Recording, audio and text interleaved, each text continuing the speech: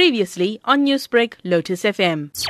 The situation is on the ground in Papua and West Papua is now fairly conducive, and the activities is returning to normal. The economic activities is going on right now, so the situation is quite normal right now. Now, Ambassador, some have since demanded an independent referendum. Is there a possibility of this happening regarding the racial and ethnic discrimination there? The recent protests in Papua were not genuinely peaceful rallies for expressing legitimate political aspiration in my view. They are violent mobs aiming at creating chaos and instability. Unrest may happen in all countries, but self-determination shall only happen in accordance with the international law, not because of the unrest itself. If not, then the world become chaotic because of the absence of the rule of law. Self-determination of Papua has been externally and internally exercised. In fact, the demand of the referendum is legally and politically groundless. It's impossible. Now, an internet blackout was imposed in parts of West Papua. Why was this particular decision taken? The action to temporarily and partially block online access was for the common good to prevent the spread of hoax, hate speech, and fake news indeed.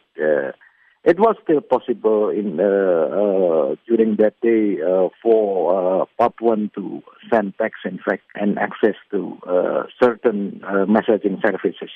But indeed, the blockade will not possible for them to send a photo or something like that. Now, we know that toward the end of August, a major protest or unrest, and there was damage to property as well.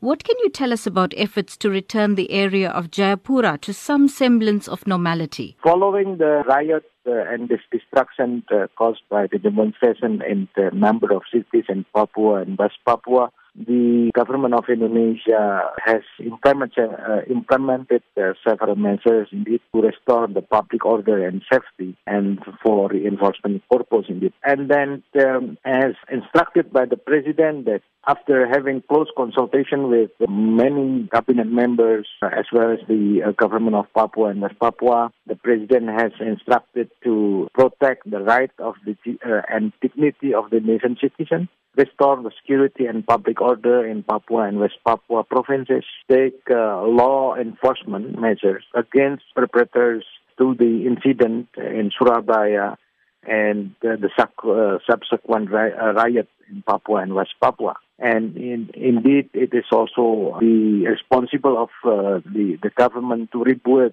damaged infrastructure. So it will allow the life and the economic activities in that area come into normal. Newsbreak, Lotus FM, powered by SABC News.